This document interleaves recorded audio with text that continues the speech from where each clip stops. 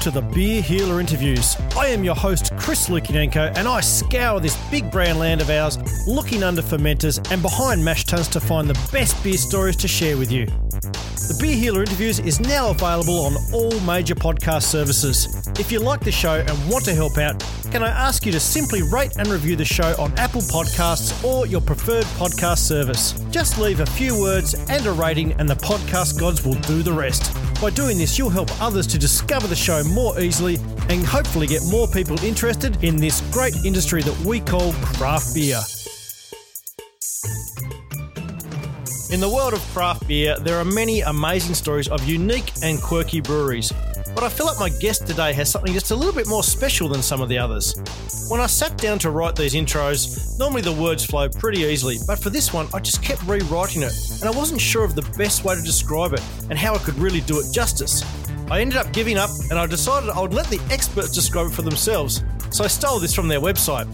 Jester King is a brewery, kitchen, farm and event hall on a beautiful 165-acre ranch in the Texas Hill Country. They make food and drink uniquely tied to a time, place and people. They're a welcoming place for people of all ages to enjoy community, fun and hospitality in a very special setting. How's that? I think that describes them beautifully. But let's not leave it there. To tell us more about the Jester King Brewery in Austin, Texas, welcome to the Beer Healer Interviews, co-founder Jeff Stuffings. Thank you, Chris. Appreciate you having me on. Oh, mate, it's fantastic to have you on. It's the other end of the day for you and the morning for me. So, unfortunately, I can't partake in sharing a beer with you, but that's okay by me. Oh, yeah, and I'm usually better prepared. I don't have a beer in front of me right now, so we're in the same boat. That's okay. You are a long way from my listeners, Jeff, but in the interest in your farmhouse in Austin, Texas is very high for my listeners, I've got to say. That's great to hear. Yeah, we're a small brewery, but we've managed to kind of have our name get out and about throughout the world through various events and collaborations. So small brewery, but kind of people around the world may usually, if they're into beer, have heard of us. And I've got to give a shout out to my friend from the podcast, Will Tatchell from Van Diemen Brewing for putting me onto you because it's fair to say that he loves you guys. So I thank him for that. From what I've read about you, there's a pretty cool story to tell here. So I reckon we get straight into it. And you started Jester King with your brother, Michael. I just want to know, has beer always been a family affair for you? And did you maybe learn your trade from your dad? Beer has been, around in our family for, since I was a small child, but not so much, craft beer or, small, independent beer. My dad just drank, like PBR and Warsteiner were his go-to beers. And it wasn't until I got in college, I was in the Midwest of the United States and was surrounded by breweries in the kind of Chicago area, like Three Floyds and Founders, that I really kind of got into beer and graduated from drinking, Bud Light and Natural Light to beers that are much more flavorful and independent. And then not to get ahead of this kind of progression, but kind of the Eureka beer for me was from a Jolly Pumpkin Brewery in Michigan. That was the first ever wild beer I had ever tried, which really kind of opened my eyes to the category. Yeah, you mentioned Founders there. They're one of my favorite brews. Their All Day IPA is still one of my favorite beers I've ever had. I just love it. Just a great beer in a 4.5% can. Just brilliant. So you're pretty interested in the whole wild ales, like early on in your craft beer journey, it sounds like. But you're also working in a home brew store, so you're really you're exposed to a lot of the different elements of this brewing, weren't you? Yeah, that was a really great experience. Like I had aspirations of opening a brewery, but, along that journey, worked at, my local homebrew shop called Austin Homebrew Supply. And that was, I love my job now, but that job was at the time the best job I ever had. Just basically getting to help design recipes with people all day. Yes, I'd work on, process setups and, rigs for home brewing. But I've always loved recipe design. Like my hobby before getting into brewing was cooking and still is my hobby. And just seeing how flavors work together and, seeing, when things go right, how it can kind of just unlock, not just like sensory experiences, but even, emotions, so I just think that the power of the human palate and creating with flavor and aroma is really special. And, brewing just appealed to me. I don't know, getting to kind of with cooking. I mean, it's kind of like that immediate. I guess it's both good and bad. That immediate satisfaction of cooking. But I've always liked fermentation, where you get to kind of see the flavors develop and evolve over time. So working in that homebrew store, was it someone that you met, or was it a beer that you tried that made you think to yourself, I think I'm going to do this, for real, go professional? Yeah, I kind of had that in the back of my mind, or actually, it was something I was very much planning. When I started working at the homebrew store, working at the homebrew store was a cool avenue because it's the first time I got to meet other professional brewers. Because they were coming in. Sure, they might have been sourcing the bulk of their ingredients from larger suppliers, but invariably they'd need like a bag of crystal malt or some, part or fitting that we may have had. So it was cool for me at the time just to get to like rub elbows, talk shop with, people making, some of my favorite local beers. And, that, very much, helped in terms of like, hey, you're opening a brewery. Cool. You want to come by and, shadow us for a brew.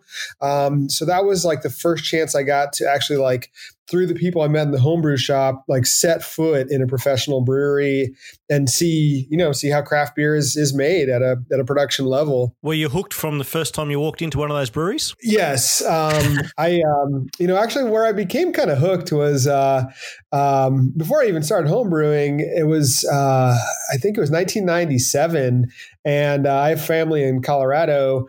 And I remember taking my first ever brewery tour at the Avery Brewing Company in Boulder, Colorado, and just walking in there and just like the sights, the smells, everything about it just really was enlivening, to my mind and passions. And it wasn't at that part that I, thought about opening a brewery, but looking back, like that was kind of a formative moment of like the first time I ever set foot in like a craft brewery. Like I had been to, Budweiser in St. Louis, and I'd been to Coors in Colorado, and that was, fine and cool. But those felt more like, giant, manufacturing plants, which they are.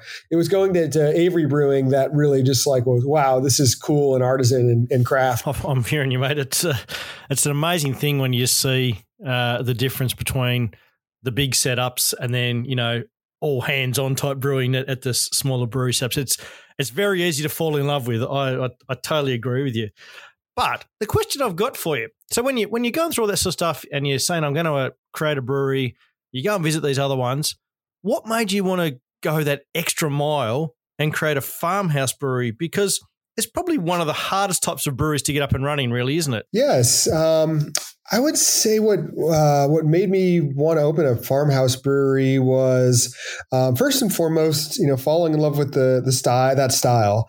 I mentioned Jolly Pumpkin being a huge influence. I was living in Chicago at the time and discovered them, and had a friend who was going to school in Michigan, and he sent me a couple 750 milliliter bottles of Jolly Pumpkin. I think it was their Bam beer, their farmhouse ale, and then their Oro de Calabaza, their barrel aged wild strong golden ale, and it was just, up until that point, I was drinking, mainly a lot of like IPAs and porters and stouts. And I'd never had a beer that just presented like that, with just the weird kind of funky aromatics and like just bone dryness with some like nice acidity. And I mean, it was kind of, kind of felt like I was drinking wine a little bit when I tried those beers, and just wanted to kind of pursue that professionally. I mean, fermentation is amazing. Pure culture, I think, is a lot of fun. To me, what's even more fun for my own taste is wild fermentation, where it's just so much more kind of variable, and there's more I don't know. I personally find it more exciting in terms of like the flavors and aromas that are produced. Not that you can't have extremely exciting beer with pure culture fermentation, but in terms of just like the character of the beer, I've always really been attracted to wild beer. And as I've gotten older, same applies to the wine world too. As the types of wines I like to drink typically are kind of low funky and tart and have some very natural wild yeast characteristics. But yeah, so first and foremost, the love of the style. And then, in 2007, I moved to Texas, and there weren't a lot of craft breweries, but there were some really good ones at the time. And they were making some German and Czech and English and American styles really, really well. And just wanting to do something a little different. I personally felt calling to kind of add something to kind of the cultural landscape, in a small way to, Austin, Texas, Central Texas. And, there was really nothing, stylistically in Austin at the time. And I just wanted to do something a little different that was in line with the beer that I loved. And then also what kind of sealed the deal was finding a location that was out in what's called the Texas Hill Country. It's, there's actually, some, I don't know, maybe this is not entirely accurate, but like traveling through Australia, approximately 2 years ago, like parts of it did kind of feel like the Texas Hill Country. Oh, really? Yeah. I think, and you know what, that's not, maybe I'm being a little, going out on a limb there too much. Cause I didn't get to travel. I went to the Yarra Valley outside of Melbourne. Yep. And, I did not get to Tassie, unfortunately. Our farmer Peppy. Next time. Yeah, I know. Yeah, we certainly will be back. Nonetheless, finding a rural location in the Texas Hill Country, just it kind of made everything just feel right as far as pursuing, wild ales. I'll be the first to say that you can make really excellent wild beer in an urban environment. Look no further than, Brasserie Cantillon in Brussels, arguably the best wild beer maker in the world that's, in an urban environment. So it's not essential, but I do think it lends, if nothing else, just a little bit more of like a mystique to the style by actually doing it in a farmhouse setting. Rate, review, and subscribe. 3 words that strike a chord in every sensitive 44-year-old podcaster who dreams of telling stories of craft beer. And something that I talk about a lot, but I really can get this little potty into more ears and therefore grow craft beer for all of us to enjoy. So even if you listen elsewhere, if you've got an iPhone, you've got Apple Podcasts, and therefore you can help out the show. Those 3 words: rate, review, and subscribe.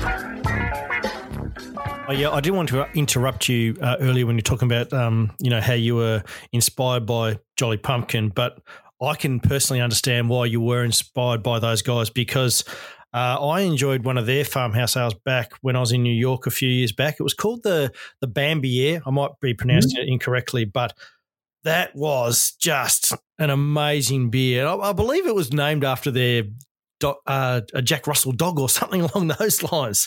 But no, you're exactly right. I am. Oh, well, there you go. There you go. I'm not always right on this thing, but it was beautiful, sort of tart and spicy and hoppy. Yeah, it was a beautiful beer. So if that's the only beer I've had of theirs, and I believe that's not even, in terms of, their breadth of what they do with their brewing, that's probably closer to an entry-level beer for them than maybe some of the stuff that's inspired you. But I could totally understand why you would fall in love with what they do. Oh, yeah. Yeah, Bambiere is one of those desert island beers for me. Oh, right. Okay. Desert island beers. Yeah.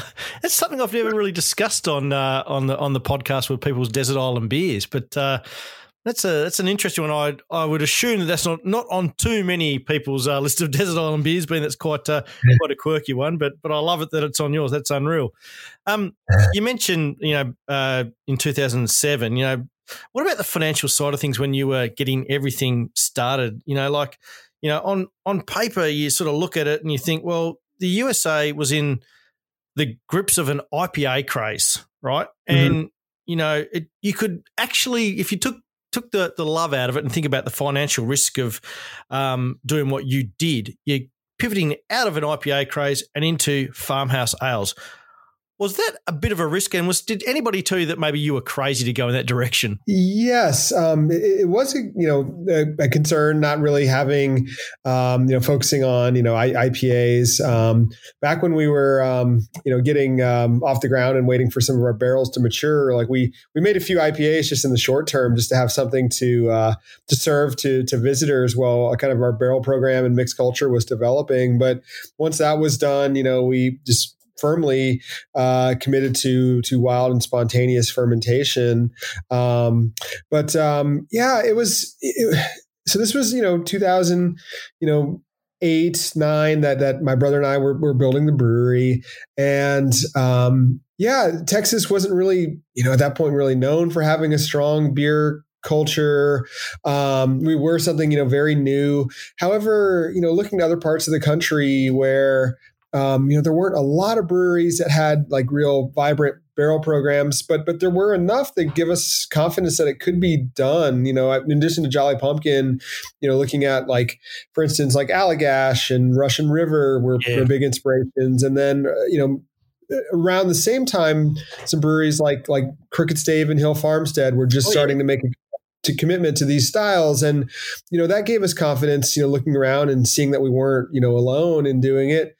And then, what also kind of gave us, well, I don't know, we figured that if the beers didn't sell in our backyard, then, we figured we could always just send them to other parts of the country, like a little beer in a lot of places. We had kind of seen that model before with some small artisan producers. We got linked up with the Shelton Brothers importers. And we kind of felt like a neat fit with their portfolio of brewers. And so kind of latching on to them kind of helped get our beer in front of the right audiences in terms of people who would kind of like understand what we're up to.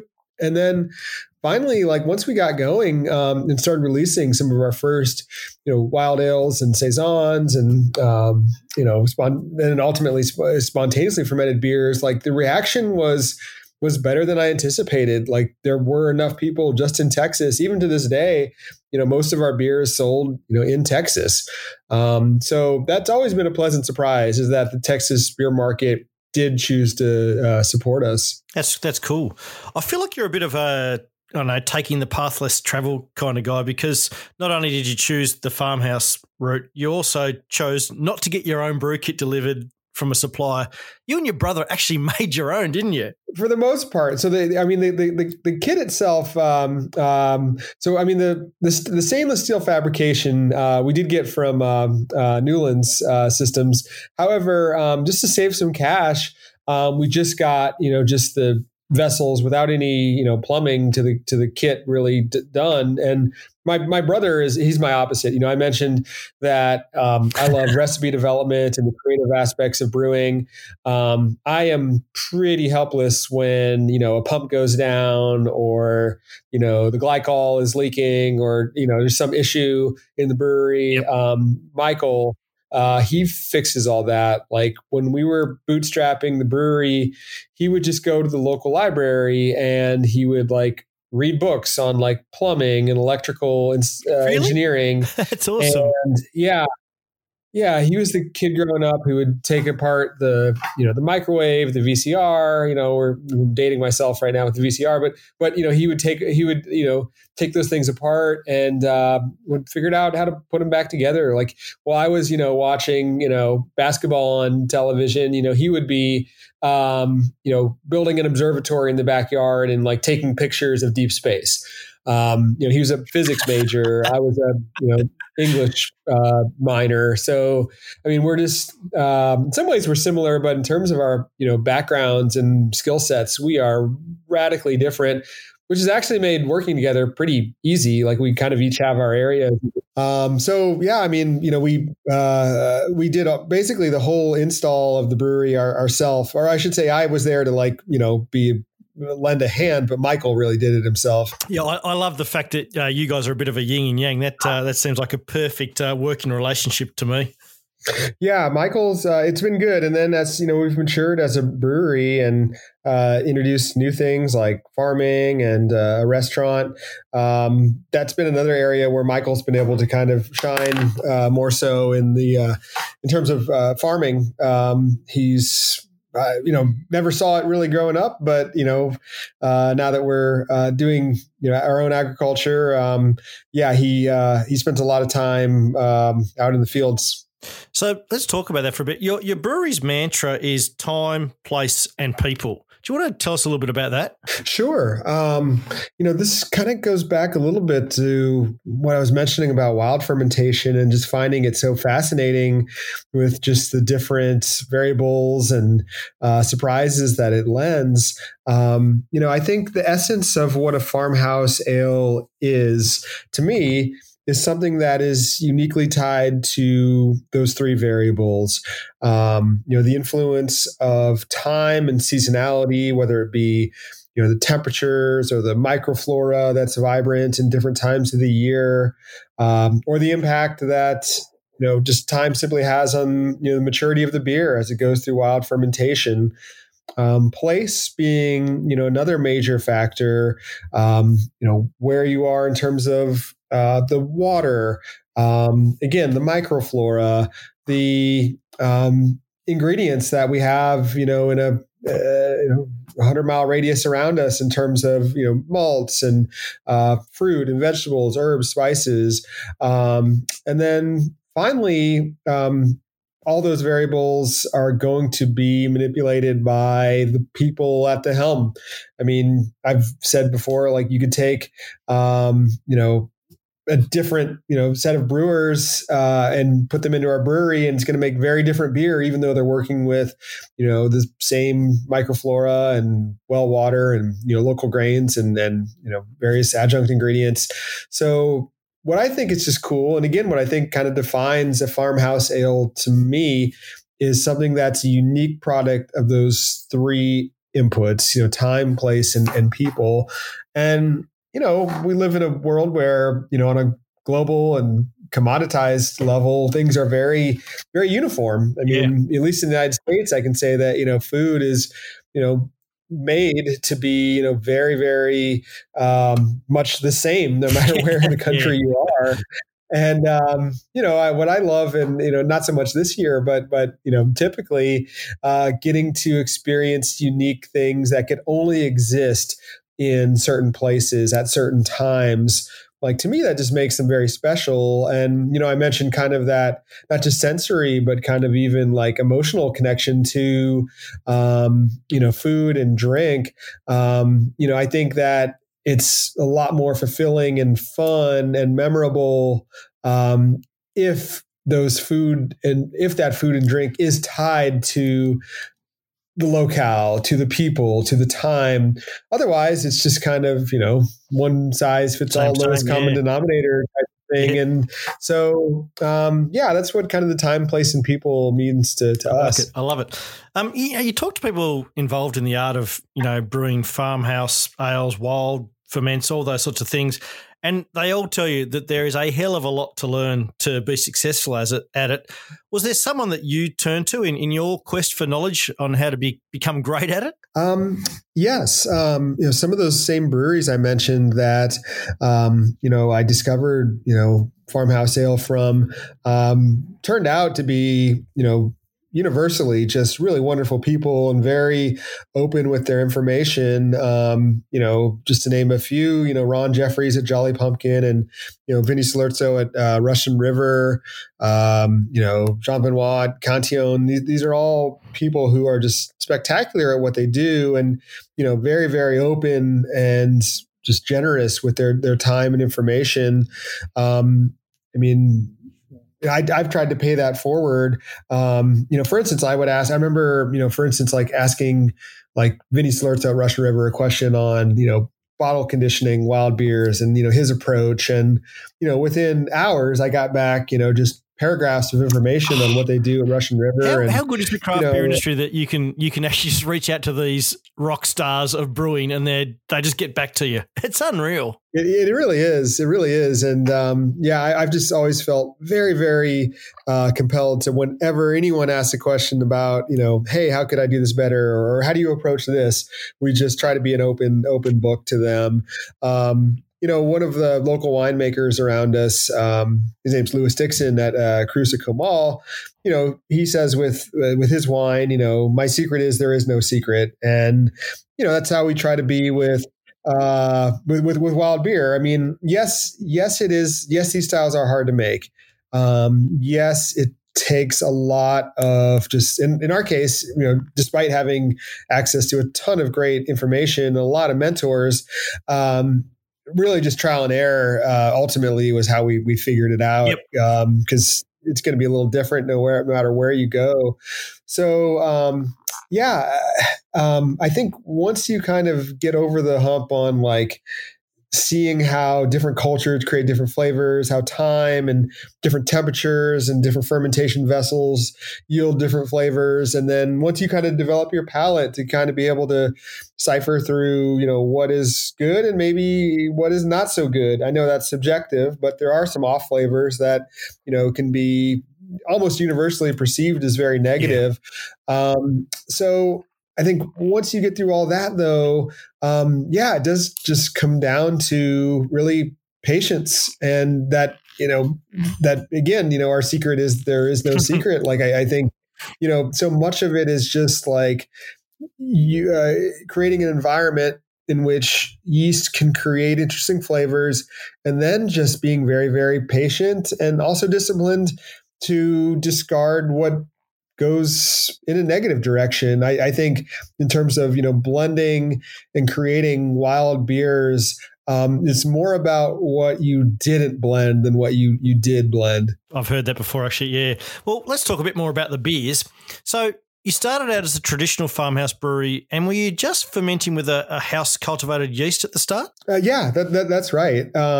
So right off, as we just opened for business, we made an IPA and a mild ale, and a stout, just to get a little bit of revenue coming in the door as we were working on, developing our barrel program and, starting to make farmhouse ales. Once we got past that stage, we created a mixed culture that we still use to this day. It's about almost a decade old now.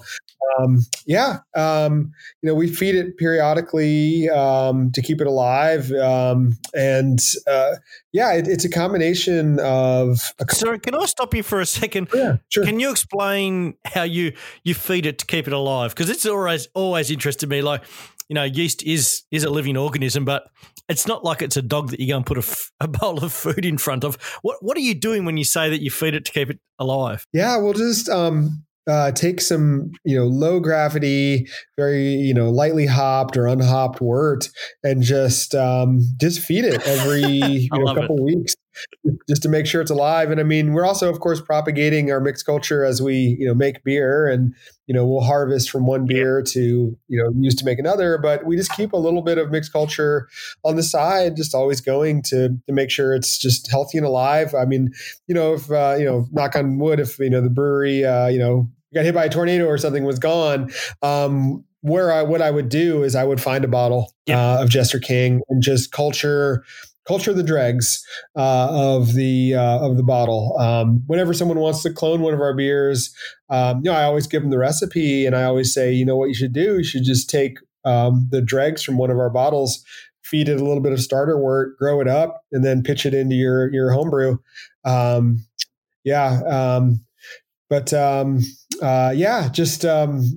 mixed culture, how we created it was quite fun and interesting. We started off as the base, just a couple of pure cultures from some classic farmhouse breweries. The strains, the saison strains that supposedly are from DuPont and Thierry in Belgium and France, respectively.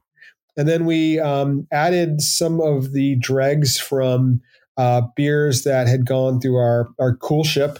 So just, microbes that originated just from the air around the brewery. And then we would do yeast capture experiments from just flora that's around the brewery.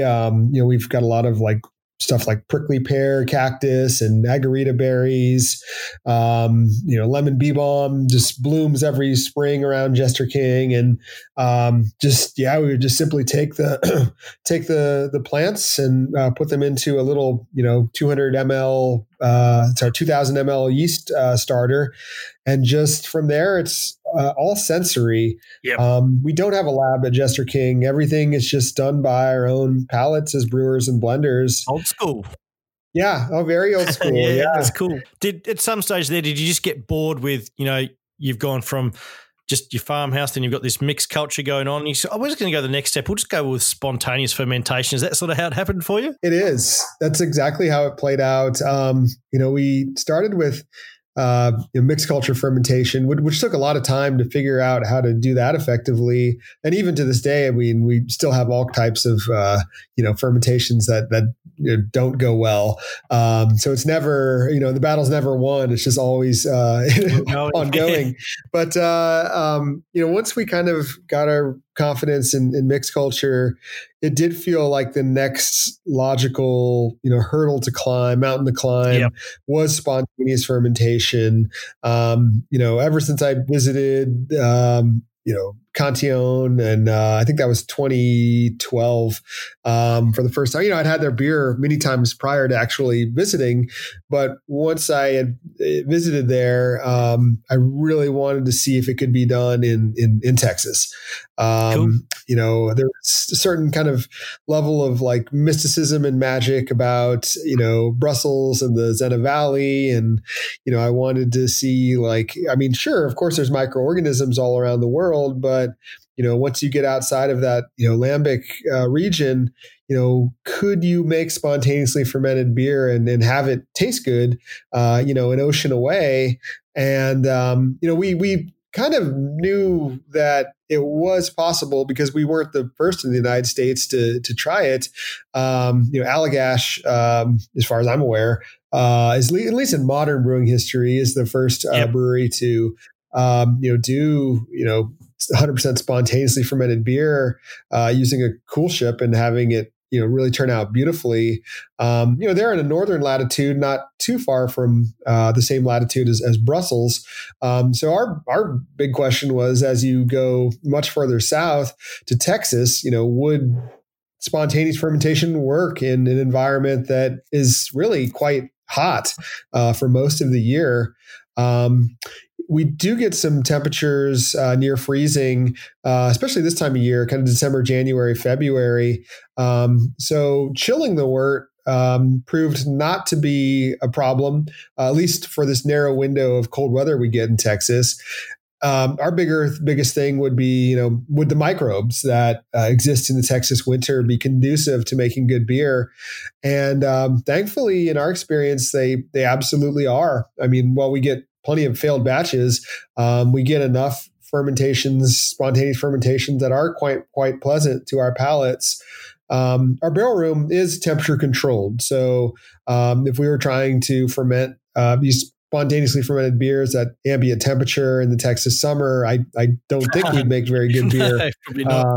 So yeah, doing it in our part of the world, I think temperature control is just absolutely essential. Yeah, for sure.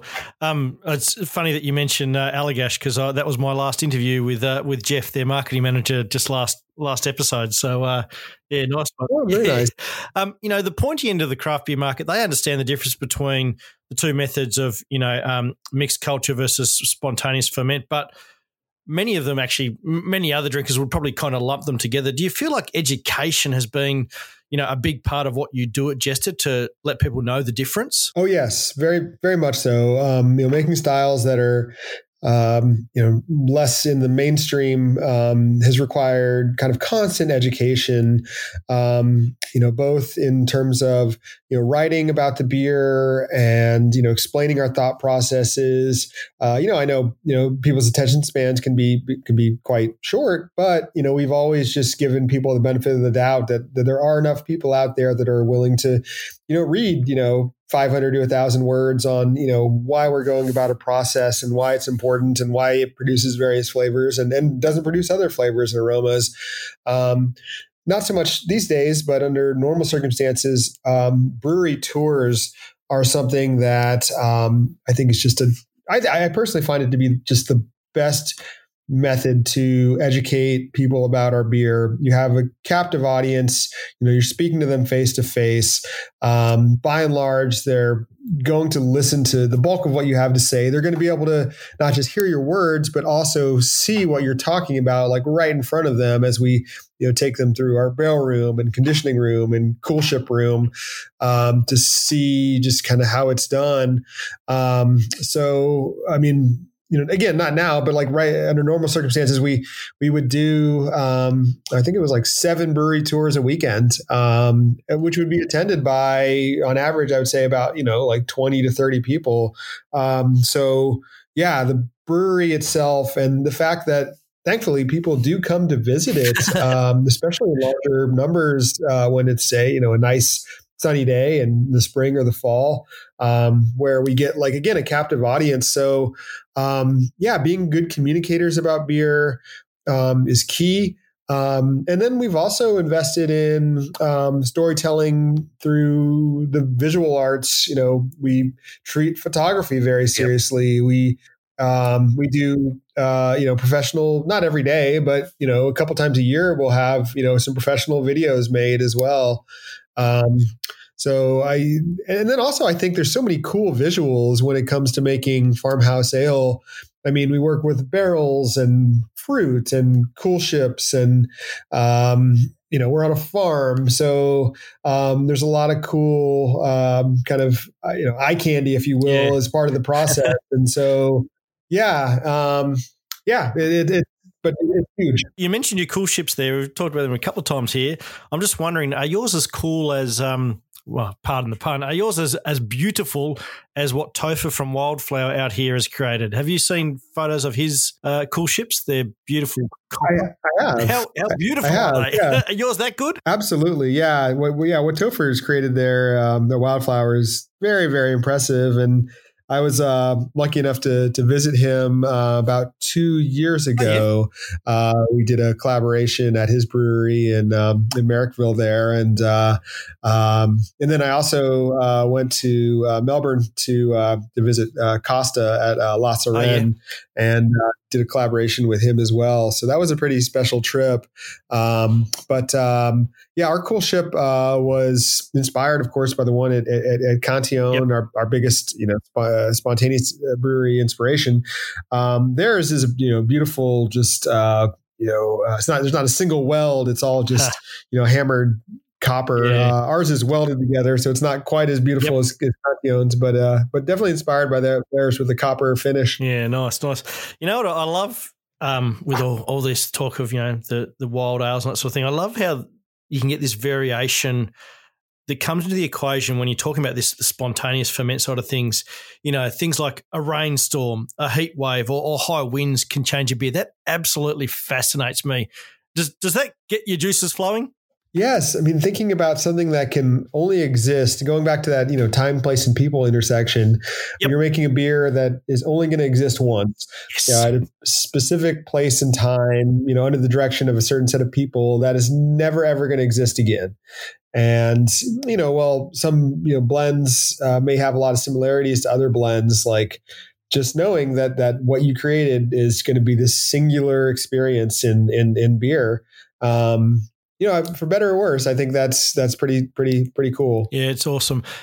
But do you feel like it's something that only a trained palate can detect, or can the everyday man taste the differences, between those events and stuff like that? I think side by side, yes. Yeah, the everyday beer drinker can absolutely discern difference between various years and blends and even individual batches. I think side by side is key because I think that even I am around it all the time, but like trying to think, oh, what was that batch like? What was that batch like? It becomes difficult to sometimes pick them apart.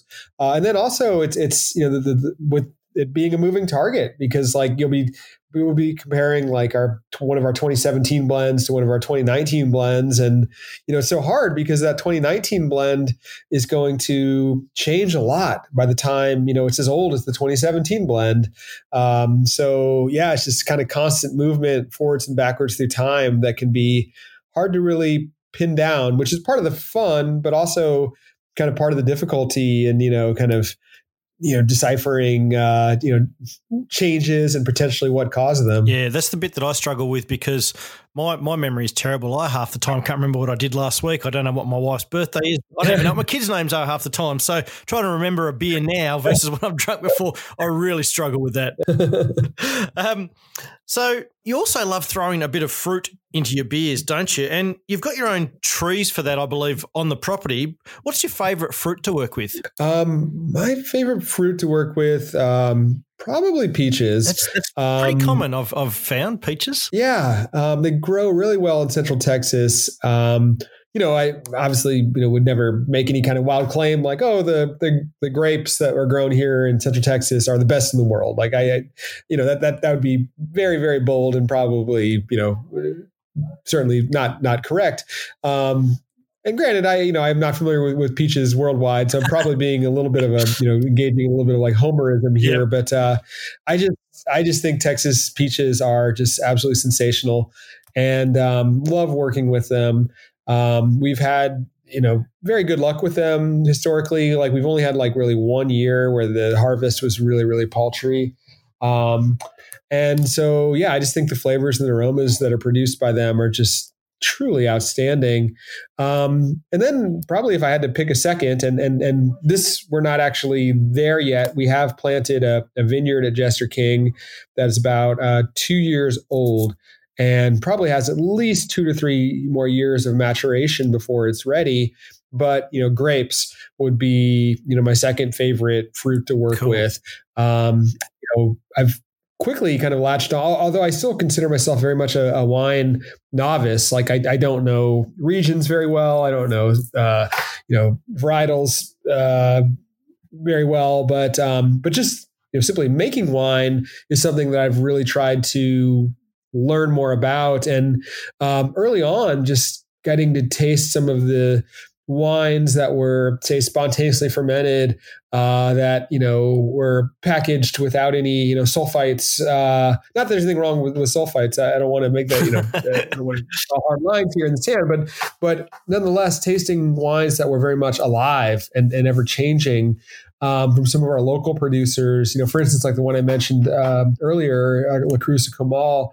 I just saw the parallels to wild beer so vibrantly. Like, for instance, there's a wine that a producer makes called La Roja that if you tasted it blind, a beer drinker might say, "Oh, that's a nice Flanders red." I mean, it's just kind of uncanny, some of the overlaps. And along those lines, like some of our best friends in our community are winemakers. We sometimes feel more camaraderie with our local winemakers and our local brewers just because of the similarities in our process. I mean, to kind of get back to your question, like what do I like the most? What am I most intrigued by? Certainly peaches, but nowadays, especially since we're actively pursuing our own vineyard, learning how to work with grapes well. Jester King Winery launching soon. That sounds unreal. Well, we're still learning, but I think sometime in the next few years, you will see some of our wine, both hopefully what we grow on site, but then also we're certainly not opposed to sourcing fruit from around our area. We do a lot of kind of wine beer, what I'd call wine beer hybrids, which are either, re-fermentations or co-fermentations of grapes. And those are some of my favorite beers we make. Is there nothing you cannot do? It's, so maybe if mixed ferment, plans for wine, spontaneous ferments, and a few more traditional brews weren't enough, you also barrel age, which brings in the art of blending beer. again, something that really fascinates me. Have you got rules that you live by in terms of how you blend your beers? Yes. And, I when I talk about this, I kind of, I would love to, kind of tell the story of kind of like these like whimsical moments of, you create these like various barrel blends and it just like magnifies or multiplies the characteristics. And we do see that from time to time where, we create a blend and it's just like, wow, that's so much greater than the sum of the parts. More often than not, and this goes back a little bit to what I said earlier, like so much of it to me is just like culling out the bad, because there's plenty of bad, and it is kind of sad. We will fill, I don't know, 100 barrels over the course of a winter coolship season, and we can just pretty much from experience assume that 40 of them aren't going to be very good, and so that's.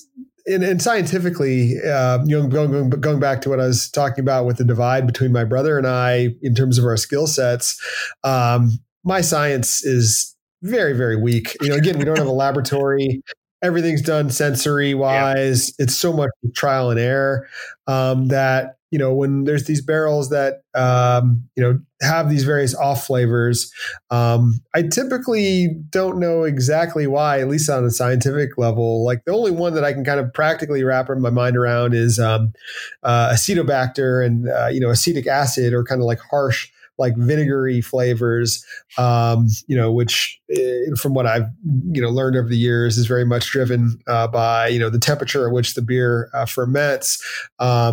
Like I mentioned, we have a barrel room that's kept quite cool. We keep it about kind of cellar temperature, around the 55 mark Fahrenheit year round. And so I mean, it's again just kind of like taking the flavors that might be like, again, vinegary, which I personally hate, kind of funky but not in a good way, or God forbid, like butyric, which is like the worst off flavor under the sun for me, which just smells like a trash can. I mean, like so it's I mean, there's a lot of kind of like unsexiness as well in making these beers, where you get some experiments that have really kind of gone off the rails, but usually the beer kind of tells you when it's ready, and kind of, I mean, yes, we're companions, and yes, there's an art to it, but so much of it is just an exercise in patience for the waiting for the beer to say, hey, I'm ready. I'm ready now. I've heard that. That's why I think I would be pretty crap at doing what you do, because I do not have patience.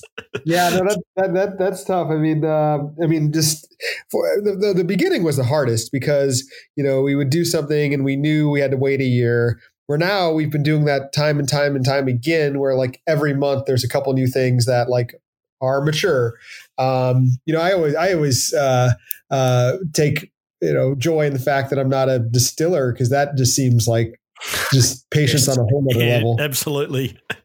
Hey, you look at the site map on your website; it's awesome, and every part of the farm has a food mile value attached to it. You're obviously very proud of how hyper-local your beers are, but I'm just wondering, what is a typical food mile value for one of your finished beers? Oh gosh, I've never actually done a calculation, but I would say, 50 miles is the most we'll source anything for our kitchen. We're highly seasonal.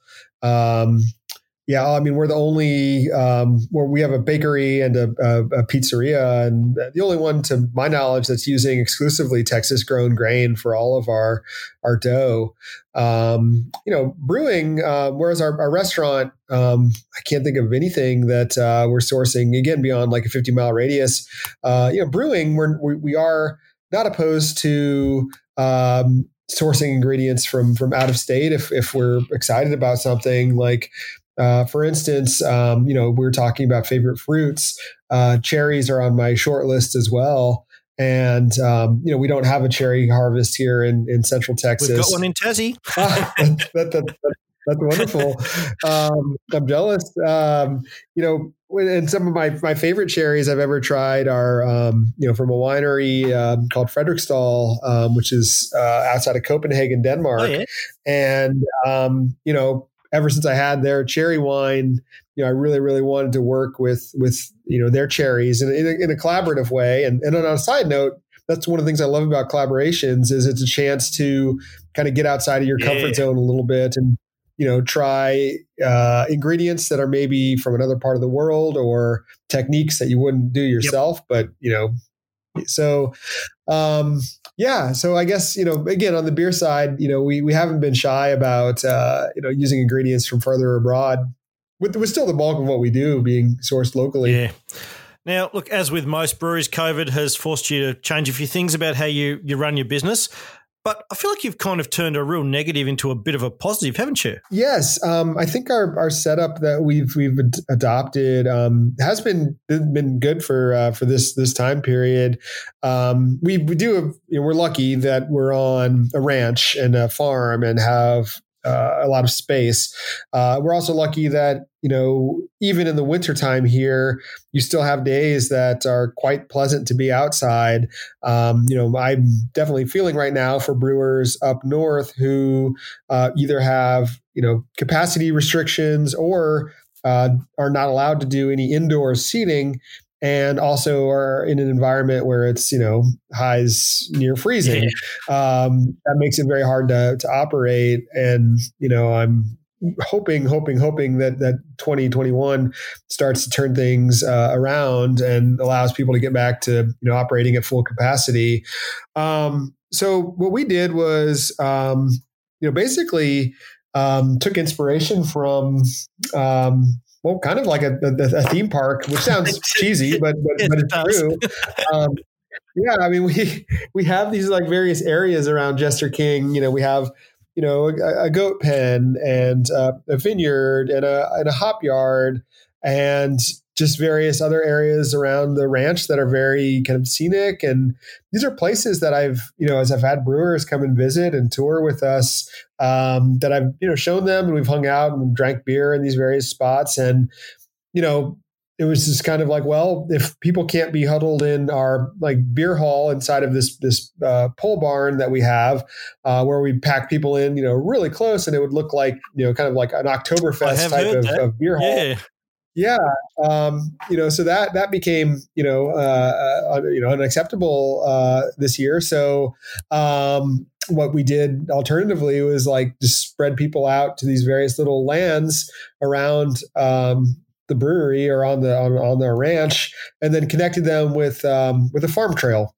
So, it's not as like convenient as it was, but I really love how it's, I think arguably more charming, where, you get a beer and go on a walk, or, and everything's electronic these days. So you order a beer on your cell phone, and then you like walk through our vineyard to go pick up a beer, and then take a beer back to your table. So it's kind of almost extreme social distancing, where, people are spread out across, like a 300-yard area. It's unreal. It sort of, ties in nicely to another of your driving principles at the brewery, which is that of, appreciating and preserving the land, I suppose. Yes. That's something that's very important to us, is to be good stewards of our land.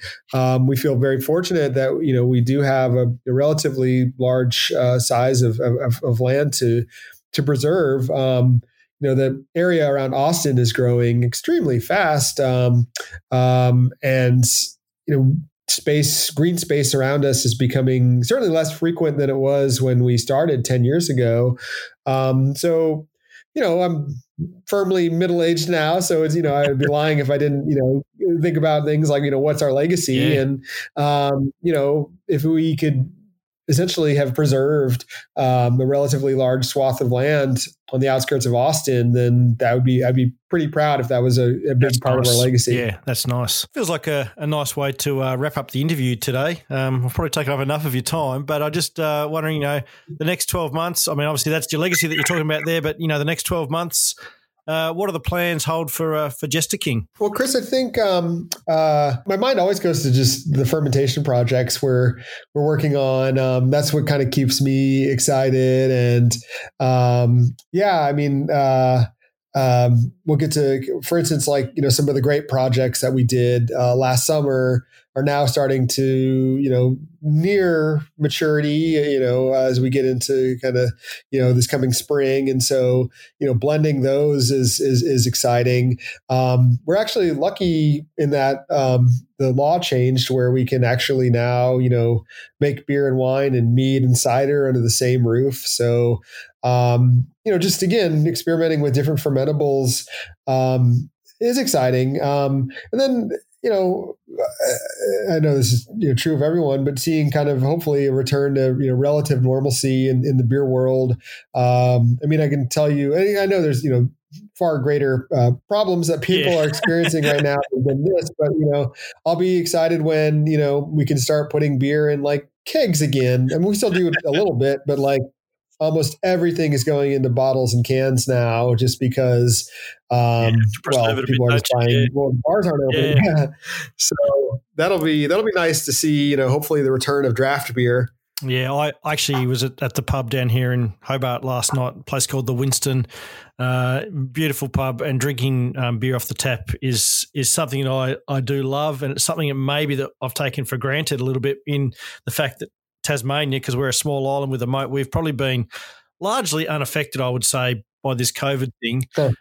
So being able to go to the pub and drink a beer off the tap, I love it. I love it. But I know there's a lot of people in a lot of parts of the world that just cannot be done right now. Yes. And unfortunately, we were putting about like half our beer in kegs prior to COVID. And now it's like less than 10%. Yeah. Well, hopefully there are brighter times ahead. I'm sure in terms of the trajectory that Jester King is on, that you've got some amazing things to experience in the coming years, because from what I've heard, you are just producing the most amazing beers in your field. So I appreciate your time today.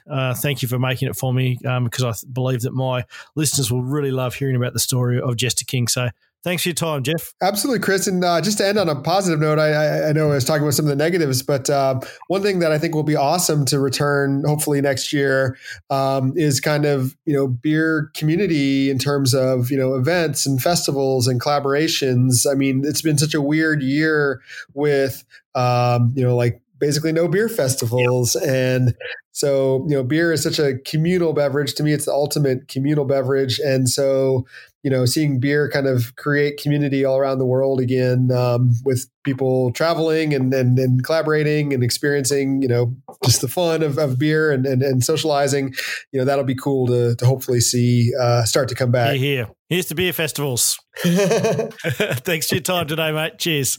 All right. Cheers, Chris. Nice talking to you. Thanks for listening. I really hope you enjoyed the episode.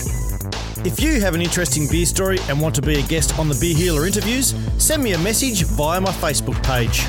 And once again, if you want to help out the show, a simple rate and review on Apple Podcasts or a follow, like, or share on any other podcast service will do the trick. I'll catch you soon.